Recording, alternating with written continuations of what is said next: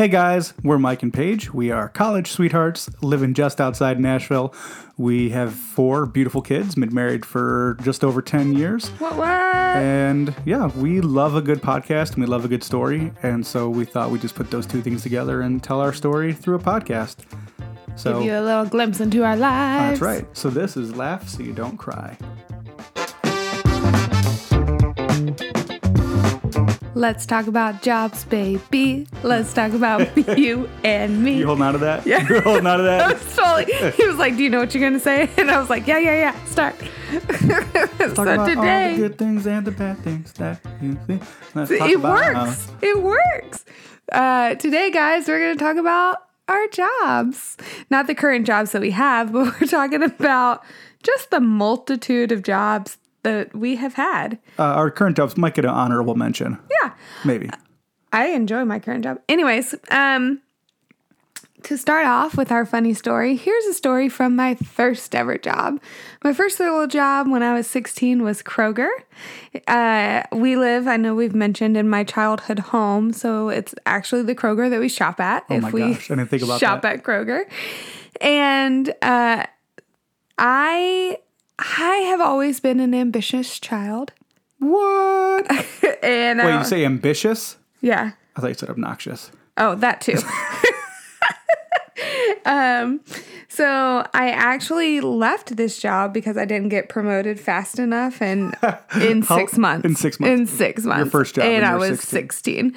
And I got frustrated that someone else who had been there longer got promoted before me, as she should have. Anyways, but this is the story of how I almost lost that job. I started out as a bagger, as one would at a grocery You were store. a cute bagger, weren't you? I was. You carry my bags out to the car for me. Anytime. So I was a bagger, then I worked my way up to a cashier. And I was, working at a shift, checking people out one at a time. And I got this lady in the checkout line, and she was like flustered from the beginning, like super frustrated, whatever. Was she a huffer? Like, Yes, total huffer. Not a heifer, a huffer. a little bit of both? I don't know. I can't even, I honestly, she's like a blob of a face. I don't even remember. Yeah, she's a heifer then, or she's a blob. Stop. That's awful. Anyways, so she put like maybe 10 items on the checkout line, and this was before we had like the little scanners. So I'm like the little gun scanners. So I'm checking the stuff out, rolling it through. And then it comes time for her dog food, and I had to manually key it in. And at that time, like dog food barcodes, they were close together, and so I was like keying in the numbers, and it was Alpo something, and I was like $39.95. Does that sound right? And she goes, I don't know. I don't check the prices. Like, first of all, I'm 16. Okay, like calm down. Second of all, like, what are you trying to say with that statement? I don't got know. so much money I can buy whatever dog food I want. I don't know. I don't check the prices.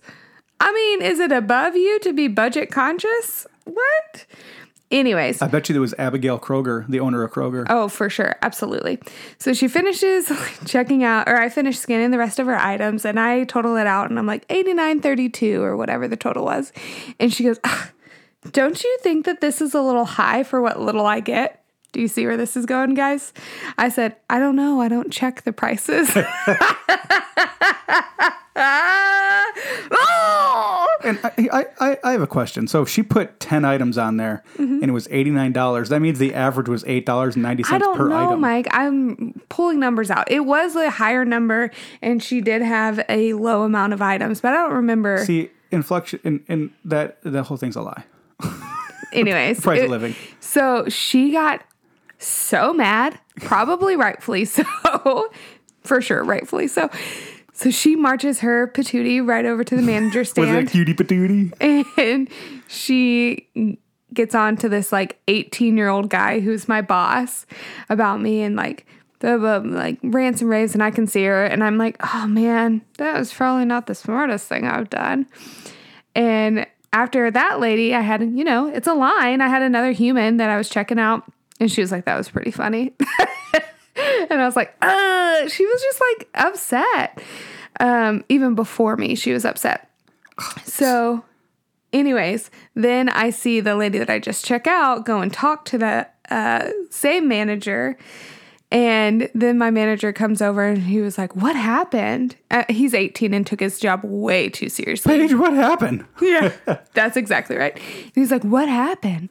And I was like, and I kind of explained the situation. And he was like, well, you almost lost your job. But that person afterwards came back behind her. The person after her came up behind her to the manager stand and said that lady was just being ridiculous. And that's the only reason why you have a job now.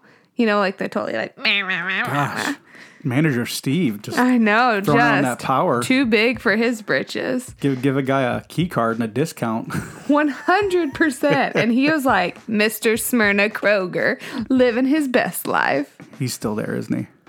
Oh my gosh, wouldn't that be so funny if you were like, Steve? Steve? What are you doing? And that's the story about how I almost lost my first job.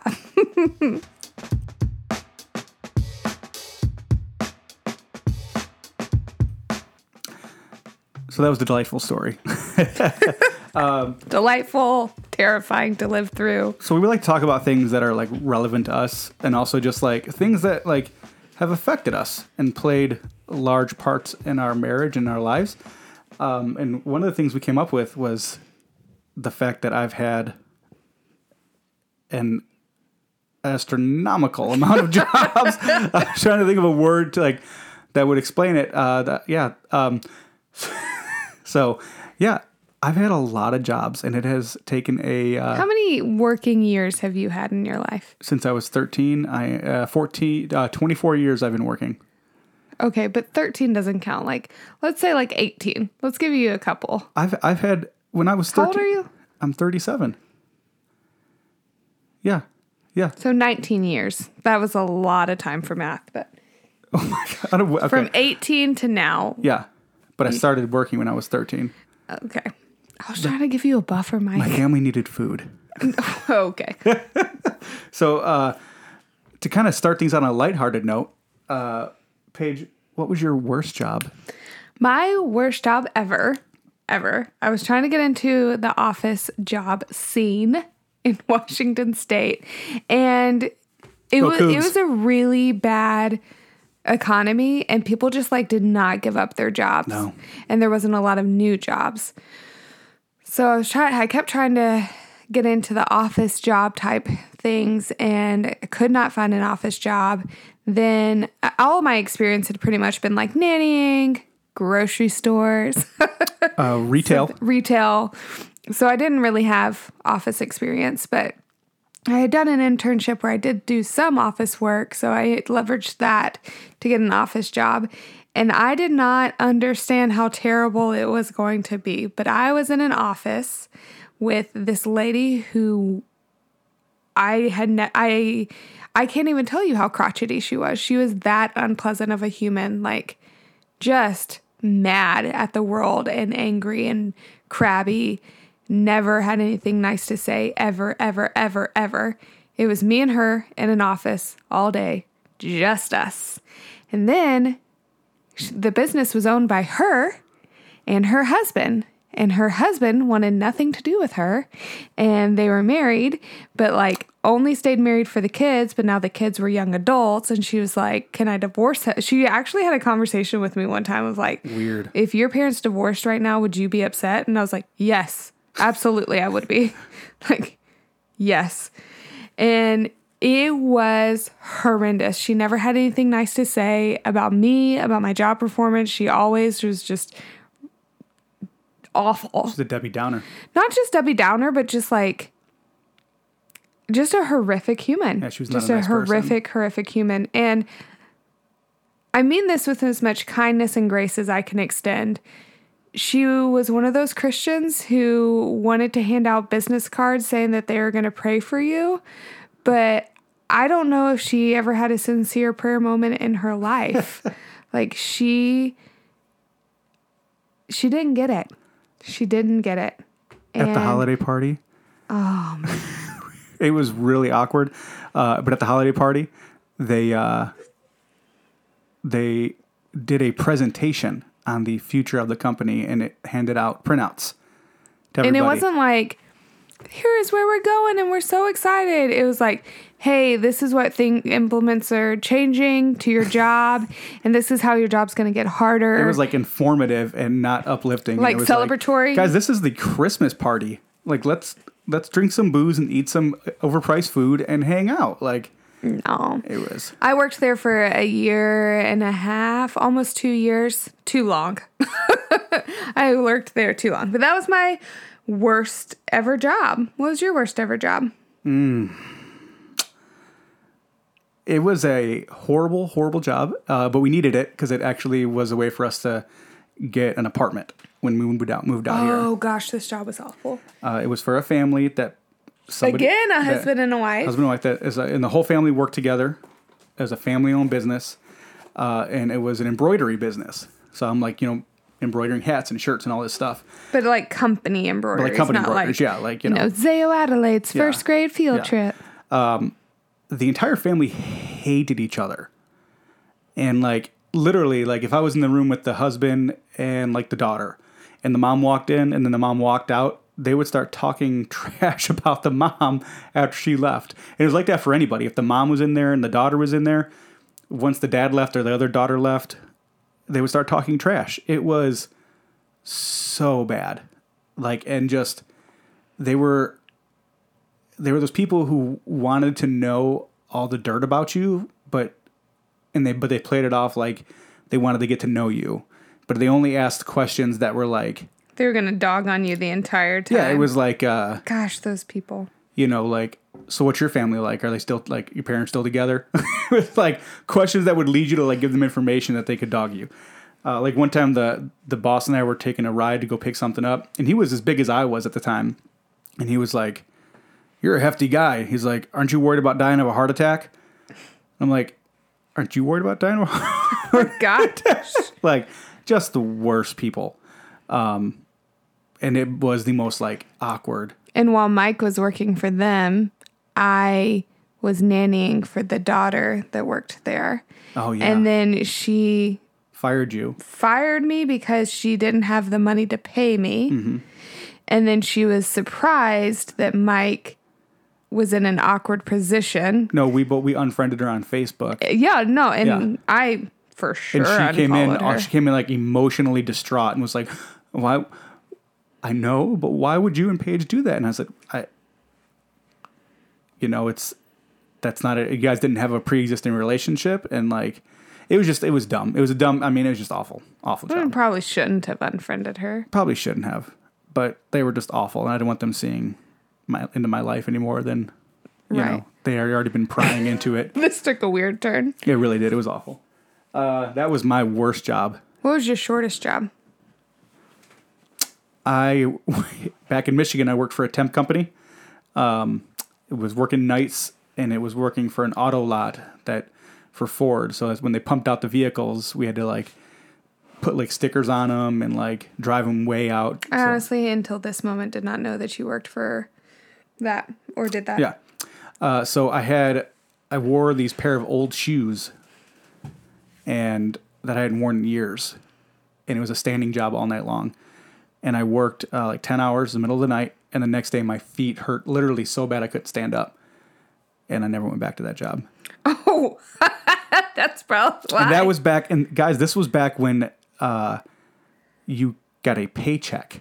So, I'm sorry. So, a paycheck is this piece of paper that has numbers on it, and some of those numbers are how much money you made, and the other numbers help you get that money from the bank. So, I had to wait for that check to come in. I think it was like, I got paid like $10 an hour. I think it was like a $75 check or something like that after taxes. Oh my gosh. Yeah. What about you? What was your shortest job? Before this podcast, I was going to say Kroger, but I think my shortest job was I got poached from Kroger to go to Publix because Publix was just being built. And I worked there for like a month. I didn't know and that. a half. Yeah, the Publix right next to the Kroger. I didn't know that. And I ended up quitting because March is historically a really busy month in my family's life. And I was like, I don't have time to work. Man. Legit. See, look at we're learning something, guys. If you feel like there's like you're losing connection with your spouse, just start a podcast and you start learning crap about each other. And you're like, wow, I didn't know that. I didn't know that you worked at Publix. I think you knew that I worked at Publix. Maybe I did. Maybe I didn't. It was a great job. Should I have quit it? No. And when I did say that I was quitting, they're like, oh, you're welcome back anytime. Actually, dude, you should go back in now and be like, so hey. I have a manager experience now, so I'm going to need to be a manager here. You said I'm welcome to come back. I need at least $26,000 a year to be a manager. I don't know how much people make. So those are our shortest and worst jobs. One of the conversations that me and Paige have had for years, especially in the last couple of years, is, hey, Mike, why you got so many jobs? And I love that he's saying that like, hey, why are you wearing a blue shirt today? Because that's not how the conversations went. Well, so I've had a lot of jobs. I mean, we've been married for 10 years. We just celebrated our 10-year anniversary. And man, like I started typing them out, and it took like I had to go back into my like photos and see like for the past 10 years like pictures I've taken at those places, so I can actually get them like in an order. And this isn't even all. I'm looking at it, and there's some missing. Like you don't have your church experience on here. You don't have that. Is Power Sports that place that had the like lawnmowers and stuff like that with the moldy wall? Oh, with the mushrooms growing out of it. Guys, that was disgusting. That's in Washington, guys. Don't go to Power Sports. So since we've been married, because when we got married, I was working. Where was I working when we got married? At the church. Oh, was I? Okay. So when we got married, I was working for a church back in Washington. Since we've been married, I have had, to my recollection, 25 jobs. Oh my God. That is 2.5 jobs a year for 10 years. Oh my gosh. Now keep in mind, I'm going to do some quick math here, babe. I was at some of these places for quite some time. So, and you were at some of these places for not sometimes. So that's an average of 4.8 months. Yep. At each job. Yep. But there's some of these jobs that you're at for like a year. 3 years. 3 years. So I worked for. Are you ready? The church. I worked for Jimmy John's. That was great. I really liked that job there. Not the one out here. The one out here can suck it. I worked for Cascade Windows. I worked for Power Sports. And then we moved out here because there was no money to be made in Washington. I worked for the embroidery place. Then I worked for cellular sales. Then I went to dental billing. Then I drove a forklift. Then I worked for a debt collection company for a payday loan place out here. That was the worst job. Oh man, I should have. But he stayed there for a long time. I did. I got fired for an awful reason. Then I went to another forklift job. Back to the same place, actually. Then I went to work for Assurion. That was a great job. That was a great job. I was there for almost 3 years. Then I went back to a forklift job because I stopped working to fix the house for 3 months. So there's 3 months out of that time. Oh my gosh. It just starts diminishing. Then I got a job driving a forklift. And then I went to Nissan to drive a forklift. There's a theme. Yeah, and then I went to Papa John's, which is awful.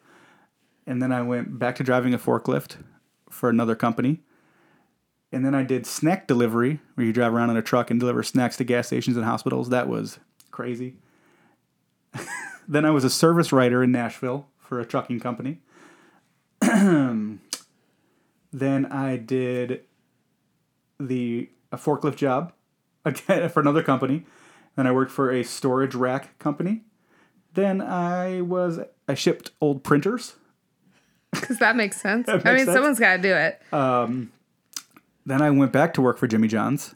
Under the guise that he was going to be a manager and make buku bucks. Oh, man, that was But then they got him into a manager position. And they cut him by $20,000 a year. Yeah. From what they promised. They promised me X and they gave me A. That one I can't even hold against you. Like that has nothing to do with your job performance. And I stayed there. I was like, okay, well, you know what? We need the money. You're going to do the hard thing. It's going to be money. That I was there at like 4 a.m. until 4 p.m. It was the worst. 5 days a week. Anyway, it was awful. Then I went to work for Federal Mogul, which is driving another forklift. And then I went to work for a travel agency. And then I worked for Jimmy John's for a little bit, again, as a driver, just to make quick money. Quick money. And then I worked for a Cardinal Health company out here. And then now I work at my current job. And if my current boss is listening to this, I don't plan on going anywhere. Oh, gosh. At least for 4.3 months. Oh, gosh. No. Oh, I think it was 4.8. Give yourself 4.8. 4.8. That's a lot. Like saying them all, like, and if you're listening, I apologize. That took forever, but saying them all really like is a kick in the face. And I'm pretty sure there's like one or two other jobs that I had in there that I'm positive. I'm positive there were. I can't even remember all the jobs that you had. So why? Am I cutting? I mean, so we would have these conversations, guys, and I'm like, I have said many times that I'm the finance person in our home, and I'm like, do you know how hard it is to do the finances when we have gaps of 5-6 days? Like that's 25% of the month that I have to now figure out. Or like, I'd be like, Mike, do you know the financial goals that we could have and like the things that we could do financially for our family if we didn't have this? A lot of it was this like easy money, and then there was like smart money. You know, like a Shurian was smart money. Right. Because you made a great wage. Yeah. The forklift driving, I'm very good at that. But it's kind of like... Yeah, but it'd be like if I went back to nannying. Yeah. Like, I can do it. Yeah. But should I? No. Is it the most money I'm going to make? Is it something that's going to be fulfilling? For those rich families in Nashville, it makes them pay. Let me tell you. Yeah, but it's not going to be fulfilling, and it's not going to be something that I enjoy, and it's not going to be something... I mean, yes, I can pour into the lives of those children, but I would much rather be with my children if I'm going to be surrounded by children all day. So I like bounce back and forth from this like crazy mentality of like I have the skills, okay, but some jobs pay better than others, and as a dad and a husband, it's my responsibility to provide. So like I can try to find something I'd like to do that'll pay me less than doing something I don't want to do but pays really well. So it's like I could have the stress of money, or I could have the stress of just a mundane, stupid job. Both of those options are awful. Like either one, like. Well, I remember one time I'm like, it clicked for me when I went back to work after having kids, which I went back to work after when my first two were 3 and 1 years old, because I thought I was going to lose my mind. Mm-hmm. Like that's when I realized that like my mental health needs me to get out and to work and to do things for other people than my family. And that's okay. Like there's so much grace. And like it all boils down to what is the Lord calling you to, and being secure in that the Lord's calling you to it. But for me and for our family, the mom that was home all day was not a mom that was present. I may have been physically present, but I wasn't emotionally present. Yeah, you're a way better mom when you work. Yeah, because I come home and I'm excited. I've missed the kids. Mm-hmm.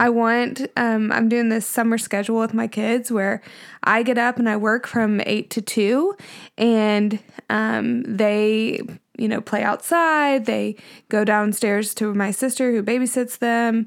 They do the whole thing. And then at 2:00, we go and do something fun. Mm-hmm. We go to a splash pad. We go to a pool. We go Chuck E. Cheese, like just something to do outside the house that, dad gets home at 5 and, speeds out the clock or whatever.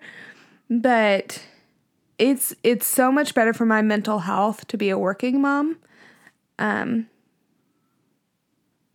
But when I started being a working mom, I realized like you're going to be gone for X amount of hours every day. why don't you find a job that pays you the most amount of money?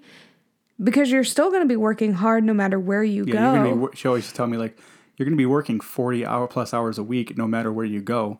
Why not go to the place that pays you the most? Yeah, and like something that ideally you want to find something that you enjoy and pays you the most. That's like the golden egg, right? See, and you just didn't, that was like a revelation to you. It was, especially because, like, I mean, I grew up in Michigan, and, you know, Michigan is primarily a blue collar state. And I just had that mindset. I never was in high school. I was never thinking of, like, what am I going to do now to work towards my future? And, like, when I was single and living on my own, like, I was working to pay the bills. I wasn't working towards something. I was working for something. And I think, like, the culture of your family and some of the families that you're around and the people that you're around, like, the working towards a goal wasn't always something that you saw. Yeah.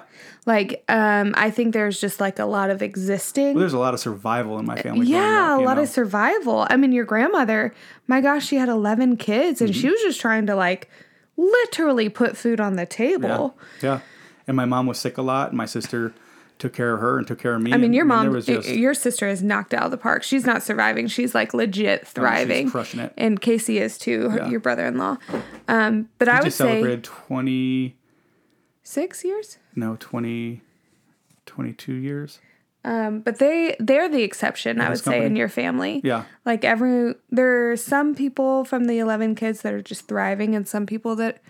you know, are just living day to day. And so I think for you also, like, you didn't come from a family that like thriving was a thing and like working harder and harder and harder to get to a better life wasn't a thing. Or like a status. Yeah. Yeah. And like, because I mean, it's like a blue collar noose. I mean, like, it is like, it is, you are living to survive. You know, and like, you know, I was never taught how to like do a budget and like think about like goals and stuff like that. It was never in high school. It wasn't presented, you know, and it just wasn't something that I thought of, you know? And so like, for me, it was like, the more money I have, the more I can do. That's how I saw it. Like, if I have $20 instead of 10, I can do twice as much stuff or buy twice as much stuff. And so I would just try to find ways to make more money. And I'll be honest. I mean, I did a lot of these jobs because it was lazy, like. Well, and a lot of the jobs, like, you kept like that definition of insanity. You know, you kept doing the same thing, expecting different results, and you would get into these forklift jobs, and you're like, I really don't like it. I think I'm going to apply to this job. And I'm like, why? What is that job's appeal? Like, it doesn't have anything better for you than the job that you're at right this second. Like, it's not going to do anything. Are you sure that's what you want to do? And like, I finally got to the point where I had a really great job before COVID. And I was like, I can pay all of the family's bills, like minus $500 on my paycheck. Why don't you take some time, work this job, but like really press into what do you want? I said, if you want to move to like Arizona, let's pack up this house and move to Arizona and pursue your dreams. But like, I can work anywhere and I think I'm fine. Like, I'm pretty happy human. I can find happiness anywhere. I can find joy. Like, as long as the Lord's called us there, everything else will work out. And I was like, but you've got to figure out, like, what do you want? You know, like that whole Ryan Gosling, like, what do you want? It's not that easy. Like, that was the conversation we kept having. What do you want? I was like, yeah, I mean, it kind of is. Like, you just, what do you want to do? Then go do it. And Mike was like, that's not how life works. And I was like, I don't know, because it's kind of been how life's worked for me. Me and Paige have a very different outlooks on life. And I'm not coming around. My life, is it working though? You've started embracing my way. Yeah. It pains me to kind of admit it, but yeah, I mean, a little bit. Yeah, I'm getting there. It's short, slow and steady converts the non-believer. So we have a very different way, you're saying. Yeah, like, for me, it's like, if you reach for the stars and you don't make it, like, I'm sure there's like a cool feeling of being like, well, I tried, but also like There's a feeling of, well, I failed. you failed, and you're clearly not good enough to reach for the stars. So instead of putting yourself through that emotional turmoil, bat at what you know you can hit. And I struggle with that because of lack of self-esteem. And a lot of that self-esteem started to get destroyed because I was a drug addict for the longest time. Right. You know? And I think that's one of the reasons. And like Paige, on the other hand, is like, I will only always shoot for the stars. yeah, there's no. I mean, and here's one of those things. It's kind of like the lottery. Like you can play the lottery a million times, and on that millionth first time is when you're actually going to hit it. And she hits so many times that she keeps hitting it, and it's like, well, either the odds are in your favor, or like. But I also think there's something about. There's no way to say this without being prideful. So hear that's not where my heart is. There's also something about like just being aligned with God and in his presence where he directs your path. I think we've talked about this of like God directs our paths, and when you are doing what God desires, like you are going to knock it out of the park because he's lined it up. He's teed it up for you, you know? And I'm not saying that like I'm the world's best at knowing and understanding what God wants for me, but I have been very purposeful on only doing things when I know that the Lord has released me to do them. Yeah, I think you're really good at leaning in to. I would say that I feel like I've almost missed more opportunities because I was too scared of walking out of what God had called. Like it, I want to be sure. I want to be sure. I want to be sure that I'm sure that I'm sure that I'm sure that God has called me to it before I ever move. Yeah. And I've even like in counseling one time, so my counselor was like, okay, so what is the worst possible case scenario? And I was like, that I get out of the will of the Lord. And they're like, okay, can you get right back in? And I was like, I mean, yeah. She was like, okay, so imagine you start a job and it's the job that the Lord doesn't want you to start. Can you quit? And I was like, yes. And she was like, then do the job. And there's the balancing act and a dance to that because you really do need to make sure that what you're doing is what the Lord wants you to do. Yeah. But also, sometimes it's like, yeah, go for it. Yeah. Just go for it. And Worst case scenario. And I used to think that like resistance was like the way that you knew that it wasn't God's will, you know, like in that, like any kind of like hardship or like felt like it was a lack of his favor, you know? Huh. When the reality of it was, yeah, unpack that for me. So I would look at Paige and look at her mentality in the middle of all these jobs and drug abuse and lack of self-esteem. And I'd be like, okay, so you get whatever you like, what your heart desire is and all these great jobs. And I'm not getting able to get crap. I would say God's changed my heart to what he desires. Then I get it. Okay. And I would look at that and be like, okay, so you have God's favor and I do not. And what did that do to you? Oh, that really what it was is it was that was just compounded by everything else, you know, like I was doing drugs, so I wasn't close to the Lord. I was lying to you, so I wasn't close to you. And I was lying to the Lord, so it was just this like cycle thing that we talked about before. So of course, like you're distant. Of course, you're like not understanding what God wants for you. Of course, you're wanting things other than what the Lord wants for you. And then like, I know I'm a good worker. You are. I think you're a great worker. But it's one of those things like once you experience a taste of the Lord, like nothing's ever the same. And so like when I wasn't living for him and being honest with him and doing those things correctly, it just, everything else went out of whack, you know? So my perspective on everything was all jacked up. And so like, I thought that I didn't have God's favor. So tell me. Oh, go ahead. And so, so to me that was like, oh, there's resistance. So I'm not able to find these really good jobs, or I'm applying for these really good jobs and I'm not getting them. I must not have God's favor, or, you know, it must not be God's will for my life. The reality of it is, the resistance that I was getting was from myself. Right. You know, like, I'm not putting oil in the engine. I'm not putting gas in the gas tank, and I'm slashing my own tires. And I'm like, slashing my own tires. What? Why is my car not going? Gosh, God, you just have it out for me. Like, you just have it out for me. And okay, unpack that. Unpack that. I know, but it's just like, man, it really is just like this vicious cycle of. It is. You feel like, okay, I was just talking to a girl about this yesterday. Like, you feel like the Lord is far from you. Mm-hmm. So you don't approach God. So you feel like he's far from you. So then, like, you start to approach God, like, whether that be worship or Bible reading or whatever. But then you don't feel something right, and then that moment, and it's not based off of feelings anyways, but it's just this perpetual cycle. Mm-hmm. So, like, how do you have a close relationship with the Lord, even if you don't feel anything? And it all boils down to feelings don't matter. Do it because God is the God of the universe, mm-hmm. and he deserves you to get to know him. You were created to know him. Now, whether you feel something or not does not matter. The point of worship isn't for you to feel his presence.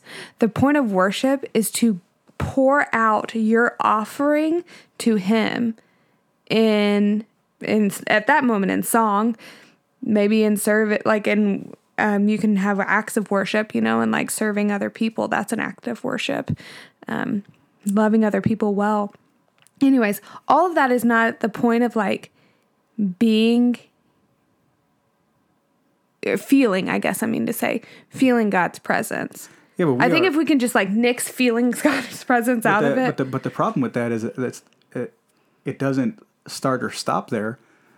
I mean, like, we know people who have, quote unquote, fallen out of love, you know, and gotten divorced. And like how many days do we get up and go to work when we don't want to? Right. How many days do our kids need us to love them? And there are times when you're tired and you're like, I don't want to be a good parent right now, you know, like, and a lot of times we're not. Like, we base a lot of what we do on our feelings, you know? Right. And like, it's all about us. That's what it tells us, you know? Like, why am I putting in this effort to love God and search for him when I'm not getting anything back out of it? That's what we want. We want to feel something. Right. I'm very all or nothing. Very all or nothing. To my detriment. And Mike and I got into a big argument my detriment. It's true. We got into a big argument this weekend, and I like found myself being like, I just want to quit. And it's not true. It was my emotions. I know that. But I'm like, I just want to quit. And it's like, no, but I have made the choice. Like, I'm in this choice. And it's going to be hard, but I'm in this choice. Mm. Like, we are married. And in that same way, like, you have to just make the decision that you're following God. Like, are you following God or not? Like, we're walking through, our church is doing baptism in a couple of weeks, and I was talking to Zao about it, and she was like, right off the bat, I want to get baptized. And I'm like, great, I would love for you to. I've been feeling like maybe it's potentially time for about a year now, but letting Zao take the reins on that because it's her faith. And we've walked through like, why do we do baptism, so on and so forth. And it all boiled down in the car when we were talking was like, you have to decide, are you going to do what you want to do, or are you going to do what God wants you to do? Mm-hmm. And I said, and that is the Christian faith. Like, do we love God and thus we do what he wants us, or do we do what we want? And that's kind of a hard pill to swallow. And Zao was like wrestling with it. I said, Zao, you don't have to decide right this second. You can take time. I said, if you need a couple of nights to sleep on it, a couple of nights to think about it, but you've got to decide Because that's what baptism is. It's saying, like, I fully believe in God. I'm going to serve him the rest of my life. I love him, and my life is devoted to him. And what that boils down to is, are you going to do what you want to do or what God wants you to do? Are you going to see, and for us adults, like, are you going to see X, Y, and Z issue through God or through what you want? Are you going to see your marriage through God's eyes or through what you want?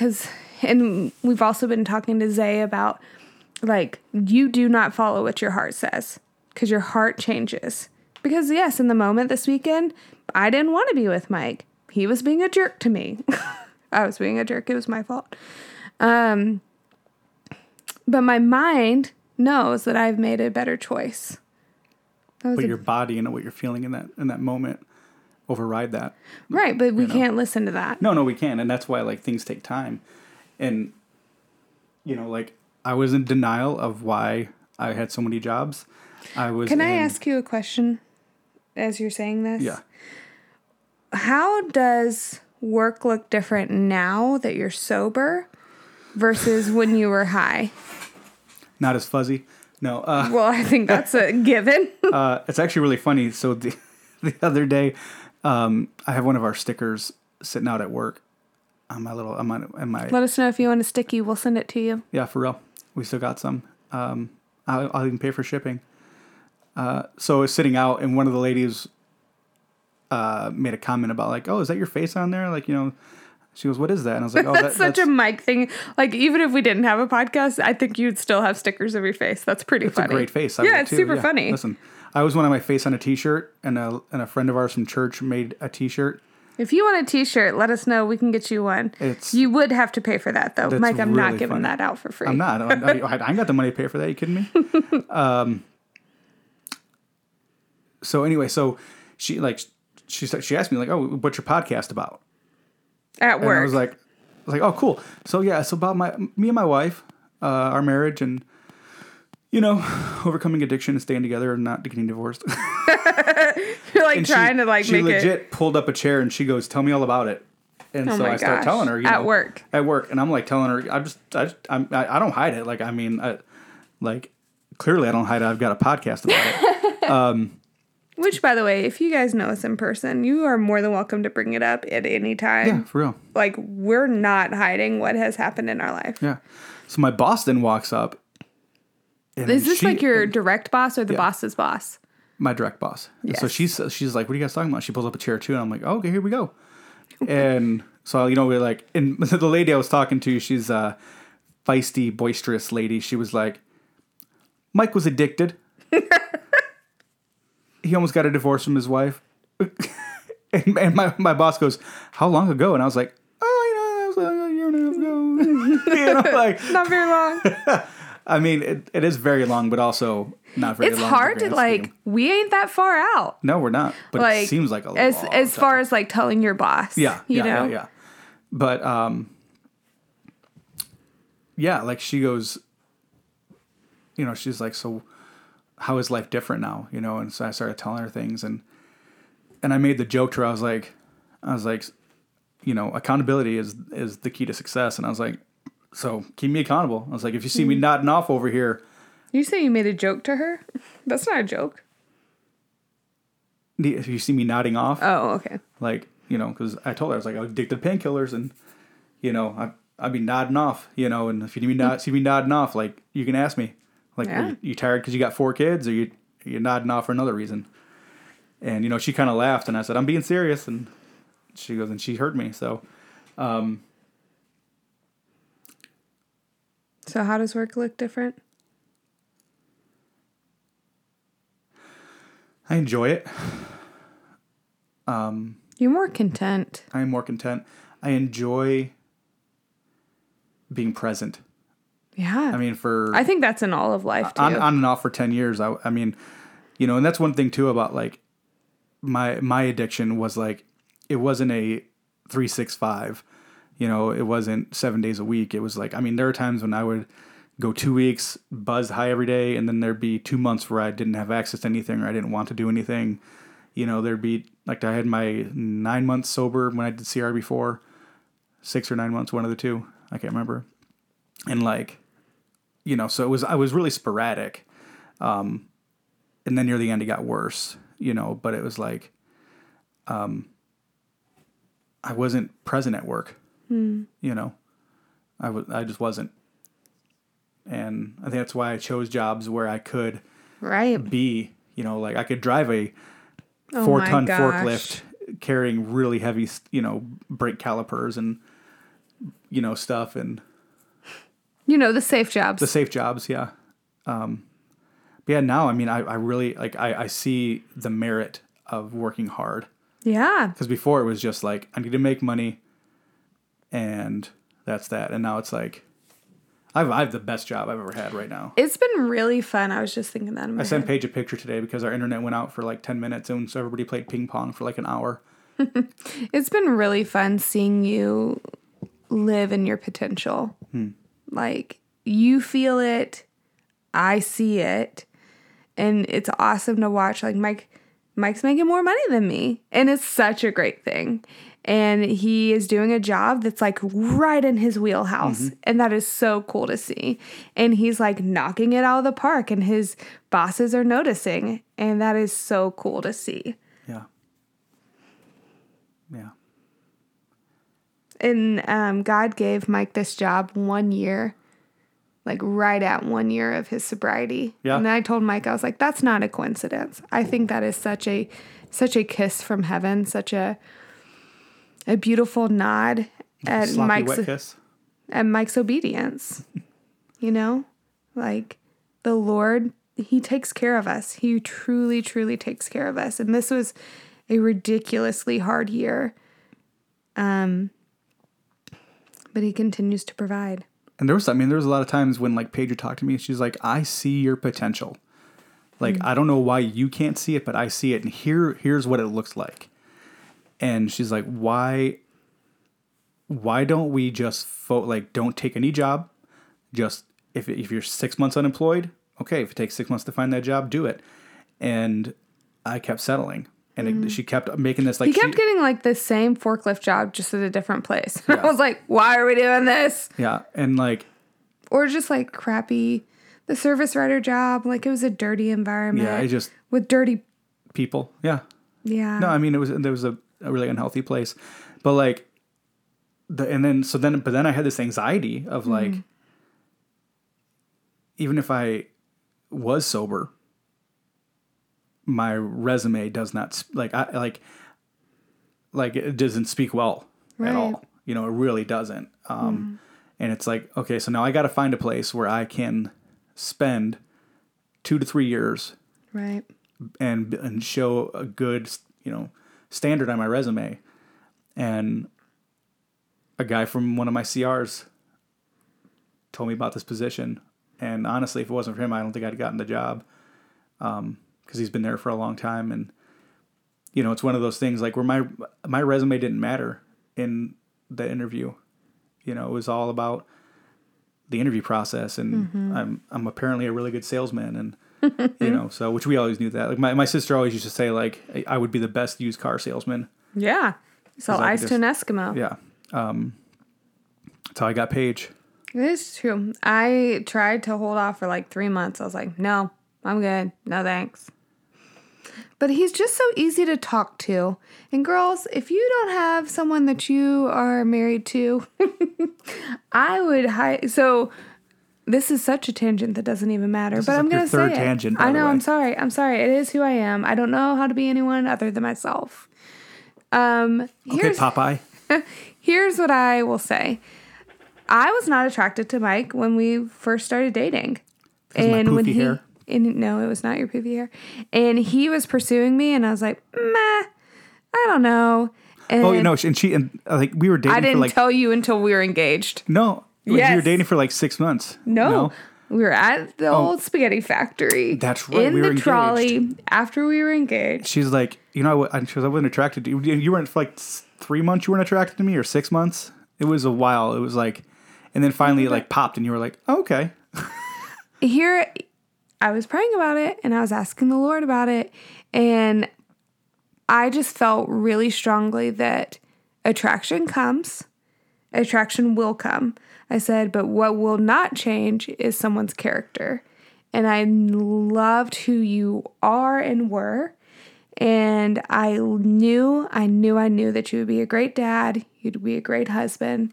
And I also knew that even though I wasn't attracted then, that because you were so easy to talk to and you were such a great person, that it would come. And it was only like 3 weeks, 4 weeks. That's like so early into dating. Which is funny because most people are like, that's the first thing. I mean, honestly. I know. And that's what I'm saying. Like girls, guys, whoever. Mike and I talk about this all the time. I get so mad at guys who like will only date girls who they find attractive. And I'm like, that is so dumb because you're going to have to be with that human yeah, but there's for also the rest those girls of your who life. are like, I need a guy who's 6'1" or bust. Or bust. Like I agree. And I didn't you hear me? First I started off and said girls. But I just think we as humans, Americans, whoever, put so much on that attraction piece, and that'll come. You really need to marry someone with a good character because that's who you're really stuck with. Mm-hmm. And more times than not, I don't even see your face anymore. Like, I just see your heart, and I love who you are. I see your face. Yeah, it's a good one. I mean, I see your heart too. Don't worry. See some other things. Stop. So, me having all these jobs, besides like, I mean, you could talk about that again too, but what did that do to you? And like, not just in like the balancing the books, but like, we had some a-hole, I will say that this time around, who messaged me one time when Mike posted on Facebook that he had a new job. Or no, he commented on your new job, and he was like, so how many jobs can you possibly have in a short amount of time? And I messaged him privately because I didn't have his number. And I said, hey, like, why wouldn't you be excited for my husband? And it was like a Shurian that you got hired on, like a good wage. I was like, for the first time in our marriage, like Mike's making a great wage and providing for our family and making his life a better life. Why would you ever comment that and tear down a fellow believer? And we've already talked that I'm very mama bear about my people, but I was like, no, like, why would you do that? So there was a lot of that. Like, I was very protective over you, and I wanted to like honor you, and I wanted to hold you in high regard to other people. But I was very frustrated with this part of your life. I mean, just so frustrated with this part of your life. And I never really understood why all of this was happening. Like, yes, drugs played into it. It was probably like just a perfect storm of like drugs played into it, your family background, your self-esteem that just all made this swirl. Your lack of relationship with the Lord I mean, you got to think like you said before, storm. like you spend X amount of hours no matter what doing something. Mm-hmm. You might as well find something good. Like, I hated a lot of my jobs, but I had to do it because we had to have money. Right. And so to get by, I would just get high. Right. I mean, like, gosh, when I worked at that debt collection company, I was literally on the phone for 12 hours a day, 8 to 8. Mm-hmm. And it was an automatic calling system because it would call our customers who were past due. And this is for a check cash. This is for a payday loan. Right? So this is people who don't have money. 300% interest, friends. Don't ever do it. So all day, I was on the phone with these people who had nothing, and I needed to take what they owed us. And pretty much my job was to set them up for promises to pay us. And if they didn't, we were still going to take the money out. And if they like I remember when tax day hit, people were calling in like, you took 7 payments of $300 out of my account. Well, yeah, you were 7 payments past due. It's like, yeah. Like, and you signed the paperwork saying we could do that. Like, it was just messed up. Right. And it was so depressing. So I would take 6 painkillers and sit there on the phone all day and just zone out for 8 hours. so that way I could do my job and not. Like numb your heart as you're numbing. Yeah. Yeah, You know? that was emotionally a really hard job for you. I can empathize with why you would take pills to kind of get out of that. Because that's not a loving, righteous, like wonderful, honoring job. No. It was money. But that's the thing, though, is it was all about me. Instead of being like, I can be a light to these people who are in a bad place. Oh. Mm-hmm. You know, and like I was like Janet Dunn, who always likes and comments on my stuff. She was a lady who was in a hard place, and we and her actually became friends. And I dealt with her a lot, and like Dealt with her sounds bad. You had her account, and you talked to her, and often. I actually implemented with that company the customer support where we could love on our customers and send them gift cards and stuff because they fell on hard times. Right. You know, and like, but instead of seeing it all as an opportunity for good, I just wanted to numb myself. So, what did that do to you? What? Having all these different jobs. Oof.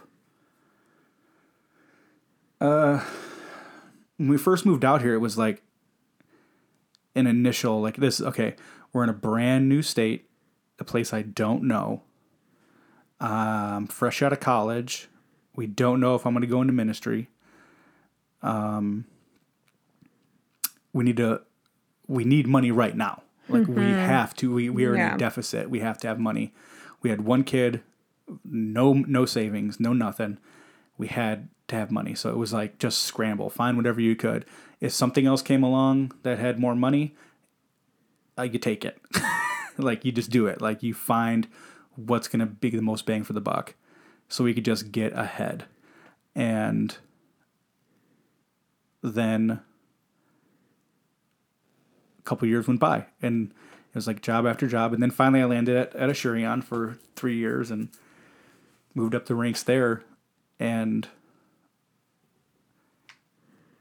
then I quit that job because I was having anxiety about working at home, and I wasn't seeing a lot of people because I was at home for 10 hours a day, working in an office, work from home. This is before COVID, before it was cool. And I remember having this just like depression and anxiety, and I thought that it was because I was working from home and I wasn't able to go see people, and like those things added to it. Like those were a part of it, but also a part of it was that I was abusing drugs. Right. And that my spiritual life was going down the crapper. And I asked them if I could go back on site, and they said no, and so I quit. And I even had like FMLA or whatever it was, LOA, because of my anxiety.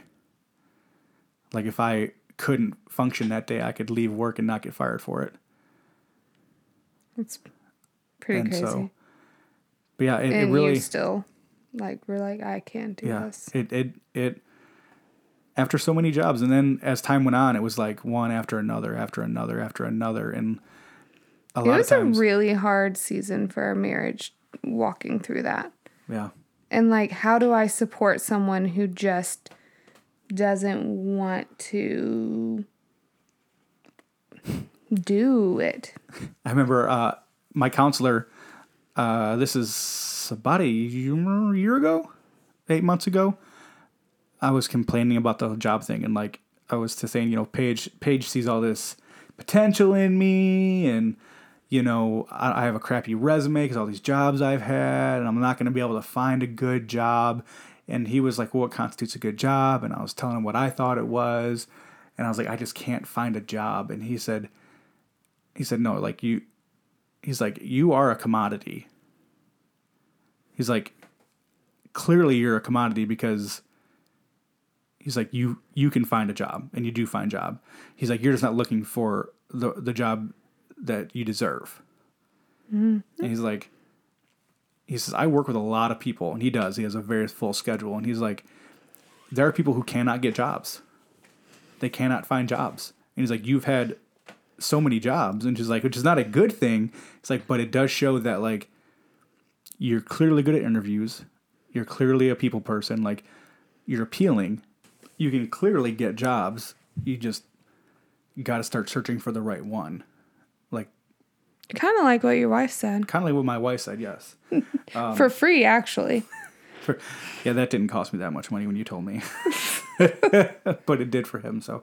But yeah, it was a mind screw. Like, it just kept, like, it was telling it.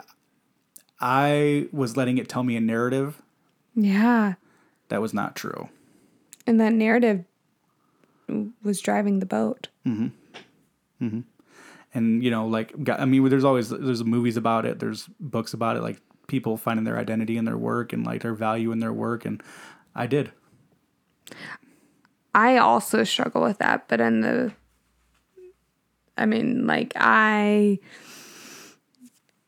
knew from a young age that I would easily be a workaholic. And so my justification was like, oh, I'll just go into ministry then. Like, it'll be fine. I'll be working for the Lord. What? No. Yeah. Like, that's an idolatry issue. So, fast forwarding to now. Because, you know, a lot of those things, it takes time to change. And, I mean, I've only been in this current job now for 3 months, and the job I was at before that was for 3 months. I mean, like, it, you know, it seems like it's still that cycle. But getting sober and listening to my wife and then listening to what the Lord says about me and what the Bible says about what God thinks about me and how he sees us has really changed my perspective and how I approach things. Like, the job I had before this one was actually a really good one. There was a lot of opportunity there. It was solid. It was a good company. Really, it was a job I was going to stay at for a long time. That was the plan. So I just gotten this job, and like, and I got that job because I was like, I'm gonna reach out for this. Like, I'm gonna try to get a good job now. None of this crap anymore. We're gonna focus just on this and do it. And so I started doing that. And I got the job, and it was awesome. It was work from home. It was great hours, good pay, good benefits. Everything was wonderful.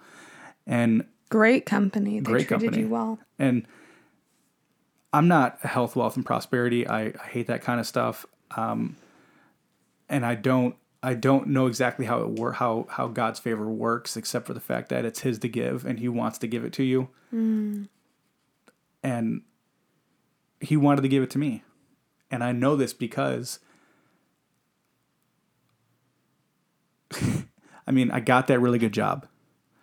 And then I get a phone call from Dell for an interview. And we had been trying to get on with Dell for like 2 years? 4 years. Something No, like that. it was a long Longer. time. And then my buddy tells me about this job. And now, and then I'll get my second interview with Dell. I get my first interview with this company. And here I am sitting here like at work at a really good job having to figure out when I'm going to schedule these interviews for these other really good jobs. And it's like life-changingly good. Yeah, like it's not paying like, double what he was making at so he got this job at Cardinal Health and it was paying great. Yeah. But this job was paying double the great job that he was reaching for. Like, can we just talk about the kindness and goodness of the Lord and his provision and favor? Yeah. And man, it was just eye-opening. It was eye-opening of what living a sober life will do. Finding confidence in who God sees us as his children. Right. Yeah, it's been totally life-changing now. And like now even at work, I'm so grateful every day I go to work. Like I'm like the first one there usually. I love it. I love what I do. I love the people I work with. I mean, it's like just the best thing ever. And I don't deserve it, but I'm very glad that I have it. I'm very glad that you have it too. We babbled a lot during this podcast. It was a lot podcast. of preachy stuff, but it was still good.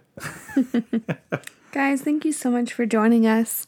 Thank you for hanging out as we talk about how many jobs could Mike possibly have. I think we said, the last how 10 many years. jobs can one man have? Was like the Working title. And I was not, when she wrote that, we talked about like episodes we want to do. I was like, I don't want to do that one. But you know what? I worked, I provided for our family. Mm-hmm. Sometimes there are a couple gaps, but listen, it's a journey, and there's so much grace and so much love that I can extend to you, and we can move on to better things and learn from mistakes. Yeah. I love it. I love you. Love you, babe. Guys, thanks for listening. This is Laugh So You Don't Cry.